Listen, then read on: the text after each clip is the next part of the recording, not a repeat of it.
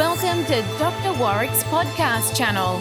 Warwick is a practicing cardiologist and author with a passion for improving care by helping patients understand their heart health through education. Warwick believes educated patients get the best health care. Discover and understand the latest approaches and technology in heart care and how this might apply to you or someone you love.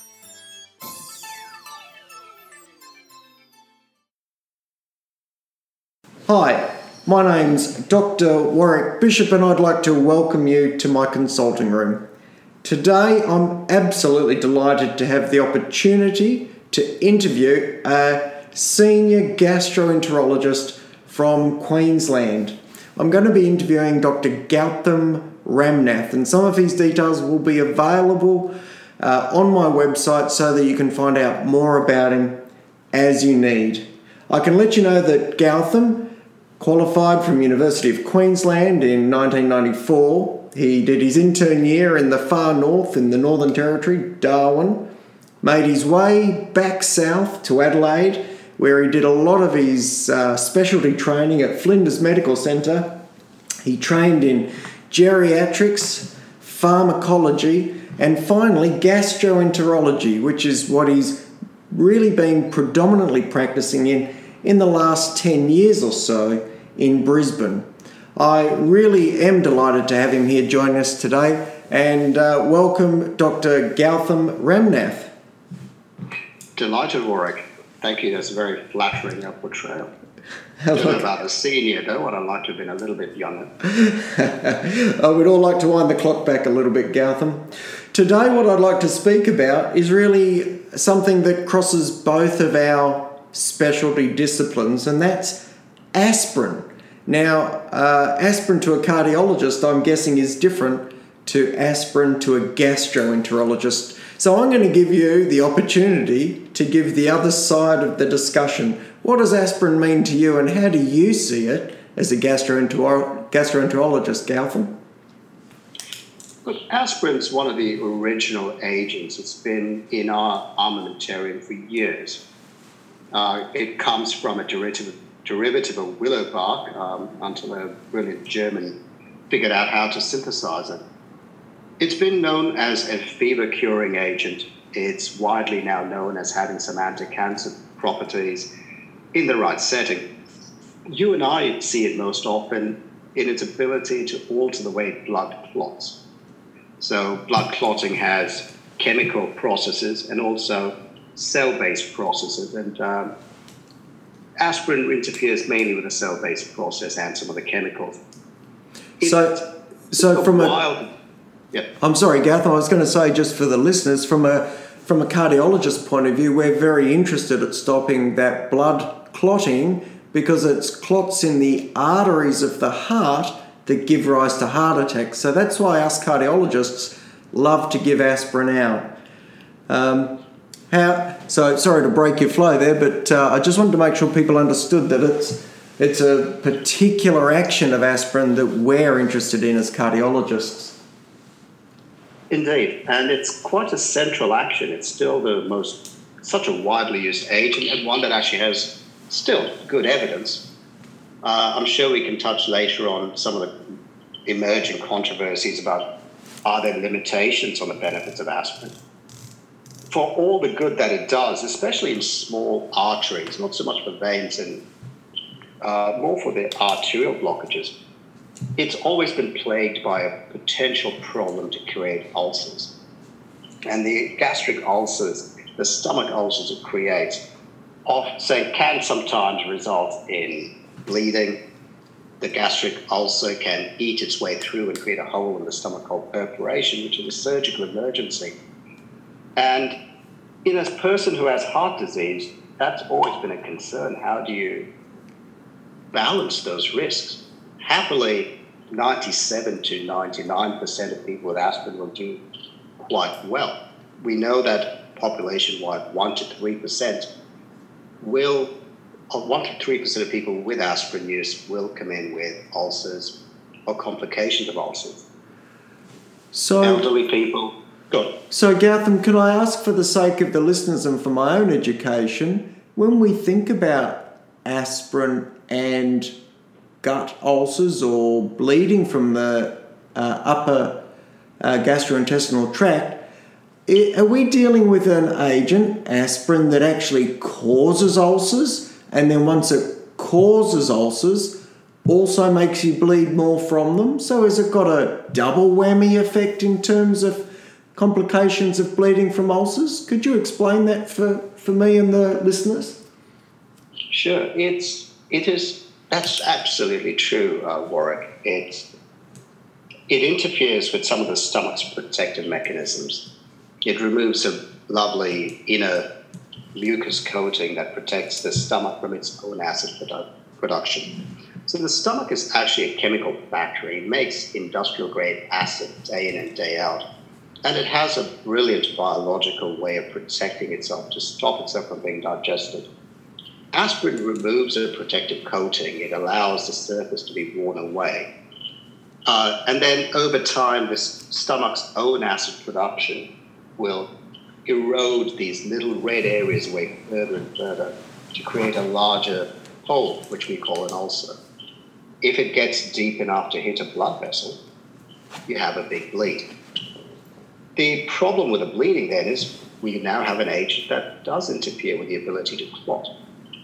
Happily, we have, with all things medicine, the body has multiple ways of stopping it from clotting, not just the aspirin pathway. But you can have some very profound, life-threatening bleeding events. Some we can control by endoscopy and some we can't. So this is important to understand. It means that aspirin really is a sort of negative double whammy for the risk of bleeding in the upper gastrointestinal tract. So what you're saying is it reduces the mucus protection that the gut produces, and it increases the flow of bleeding should that occur. It does. There's some controversy over whether aspirin in its own right is acidic enough to contribute to some of the gastric damage. And perhaps if you get a tablet of aspirin stuck in your gullet, or some people even in their mouth if they have difficulty swallowing, over time it can cause an ulcer in its own right. But whether it is relevant enough in the face of the industrial hydrochloric acid the stomach makes, that's still controversial. My own feeling is it's a very small factor in that regard. So, yes, it takes away the protection, creates the defect, opens the blood vessel, it's digested by acid, and then you have a problem with clotting. So, one of the things that many of the heart patients who are listening to this would be thinking is, well, what about the aspirin that they take that supposedly has an enteric coating? And an enteric coating, as you and I both know, means a gut coating. And that's been produced by drug companies to try and reduce the likelihood of aspirin causing ulcer and leading to problems like this. Do you think these enteric-coated preparations really work, Gautam? Personally, Warwick, I don't think they work. It certainly adds to the cost of the agent. The enteric-coated aspirin, the theory behind it is if aspirin is acidic in its own right, surely stopping the stomach from being exposed to aspirin will prevent some damage. But as we've already discussed, the effects of aspirin on the stomach actually happen after aspirin is absorbed into the body, goes into the bloodstream, comes back to the stomach, and then by chemical means causes the damage to the stomach. Can I hold you there for a second, Gautam? Because I didn't understand this, and I'm sure our listeners would be interested in this. What you're saying, as far as I understand, is that the mechanism that leads to aspirin causing ulcers in the stomach occurs not by aspirin actually being in the stomach, but by the aspirin being in the bloodstream after it's been absorbed. So you could almost suck on a tablet of aspirin and still get an ulcer in your stomach. Is that what you're saying? That is absolutely correct. And we have many other agents that work like aspirin in a similar way that create exactly the same problem. So that then raises the issue, what does the enteric coating actually achieve? Well, probably a psychological benefit from what you've just described. I think there is a theoretical advantage that on paper you could say, surely it's one less insult to the stomach. Keep in mind, though, that our body is amazing. It produces acid. We would refer to it as a pH of 2. If we could wrap the stomach around an iron bar and keep it working, it would eat its way through the iron bar. It is profound and amazing in how much strong acid can produce. The effect of a little tablet of aspirin in that aspect is trivial. And I don't think the enteric coating does anything, but it does provide reassurance. It does also, though, limit the dose of aspirin, doesn't it? It's because it comes in one particular strip. Yeah, that's exactly right. The dose of enteric-coated aspirin that we're most familiar with here in Australia is 100 milligrams. So what's your comment on that, Gautam? And before you answer that, just a very quick one, which I don't expect you to know off the top of your head, but do you know if there are any studies that have shown that enteric-coated aspirin leads to any less problems or not? No. Yeah, okay. If there is, as with many studies where there is no clear-cut answer or where the answer that people are looking for does not arrive, there are numerous what we call sub-study analysis. It's like rifling through a bin to look for a random statistic that suits you. Yeah. And there is utterly no evidence that going on this low-dose aspirin alters the risk of severe bleeding. It is all much the same. Yeah. And certainly from a cost perspective, you'd wonder why you don't then just have soluble aspirin from Woolworths, which does pretty much the same job. Well, I did interrupt a bit there, so what I would like to do is give you the chance to answer the last question I asked before I interrupted you, which is, what are your thoughts about the dosing that we're using? Yeah, because the enteric-coated preparation that we've been talking about comes in a standard 100 milligram dose. That's what we're most familiar with in Australia. So what's your comment on that, Gautam? I'd like to phrase my comment on, if I had a heart problem, and I have a terrible family history of heart disease, how much aspirin would I take on a daily basis as a gastroenterologist, knowing its potential downside? And the answer is I would take 300 milligrams. It is still an area where there is no clear-cut, definitive trial, but I'd like to just describe to you how we ended up with these low doses of aspirin. I'm sure you may remember from your training days, Warwick, there was a time when we didn't have any data to prove that aspirin was of benefit in heart disease. We were using it. We were using it in doses of 300 to 600 milligrams. It took one of the largest multinationals to actually speed it up. I'll speed it up a bit. It was difficult to prove that aspirin worked, and the original trials used very large doses, and we found a benefit. Having found a benefit, we then thought, well, maybe a smaller dose gives us the same benefit and less bleeding risk. And it's true, there is a very small decrease in the risk of bleeding risk as the dose comes down from 300 down to 150 to 100. But no one's actually shown that the absolute benefit of 100 milligrams of aspirin has the same impact as the original trials. And there's a lot of other evidence to suggest it is so difficult to block these blood vessels clotting off, stop them from clotting off, that you may need much larger doses of aspirin to be effective. There's a concept called platelet resistance, which is the little clotting cells can actually not respond to aspirin. The impression is you simply need more in most people. So I think there is a lot of controversy still that when you look at the original trials, the assumption that 100 of aspirin is the same as 300 is not fully substantiated. We use it a lot, it's true.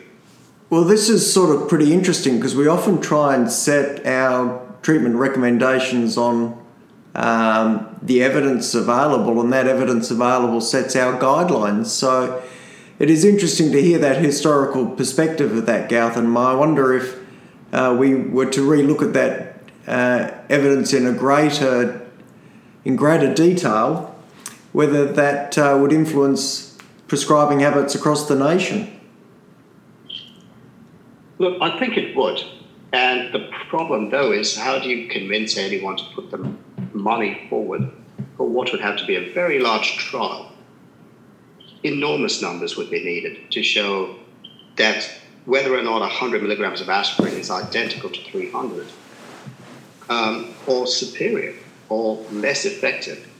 And that's my concern, that we can only go on the data we have. The original study that showed its efficacy used 300 to 600. So everything else from then has been an assumption. So I think this is a fascinating conversation. Because of the interest of time, I'm going to wrap up and I'm going to ask two last questions to finish up on, if that's okay. The first is, if you were going to take your 300 milligrams of aspirin a day, Gautham, would you take it as soluble or would you just swallow a pill? And that's an easy first question. The second question is, just in terms of practical clinical application, for anyone listening who is taking aspirin at the moment, are there any tablets or foods or beverages in particular that may interact with aspirin and increase their risk of having problems with their gastrointestinal system? So 2 questions for you to finish up on for me, if you wouldn't mind. Sure. The first one, I don't think there's a problem or difference significantly between a solid tablet and soluble. If I look around my house, I have more soluble aspirin. For people who have swallowing disorders where food doesn't go down properly or food gets stuck, I would prefer that you take the soluble version. There's less issues with the tablet getting stuck halfway. In terms of interactions, I often get people asking me, but I take my aspirin with food, does that protect my stomach? The answer is no. It is a lot like asking the enteric-coated aspirin. You're coating the stomach, will it make a difference? No, aspirin exerts its effect after it's absorbed. You have the same risks. We know that people who are on high-dose steroids for asthma or inflammatory conditions are at increased risk of ulceration. We know that people who have critical illnesses share the same increased risk. And again, naturally, if you're on other blood thinners, then the risk is multiplied. So overall, then, there is no evidence to say that taking your aspirin with or without food makes any difference, much like the enteric-coated aspirin. And if you have other diseases or other medication, we'd always look at what the overall risk is to the individual. Well, I reckon that's a lovely insight into aspirin and where a gastroenterologist sees it in the cardiological world. Gautham, I'd genuinely like to thank you for the time you've given today to share some thoughts. I think you've covered some really interesting stuff. I hope the people listening have appreciated. I'm sure they will. And if I could be so bold, I would love to tease you out in another podcast at another time if you'd be open to that. Thank you so much for joining me today on the Healthy Heart Network podcast. My pleasure, Warwick. Thank you for having me on the podcast. Thank you. Goodbye. You have been listening to another podcast from Dr. Warwick. Visit his website at drwarwickbishop.com for the latest news on heart disease. If you love this podcast, feel free to leave us a review.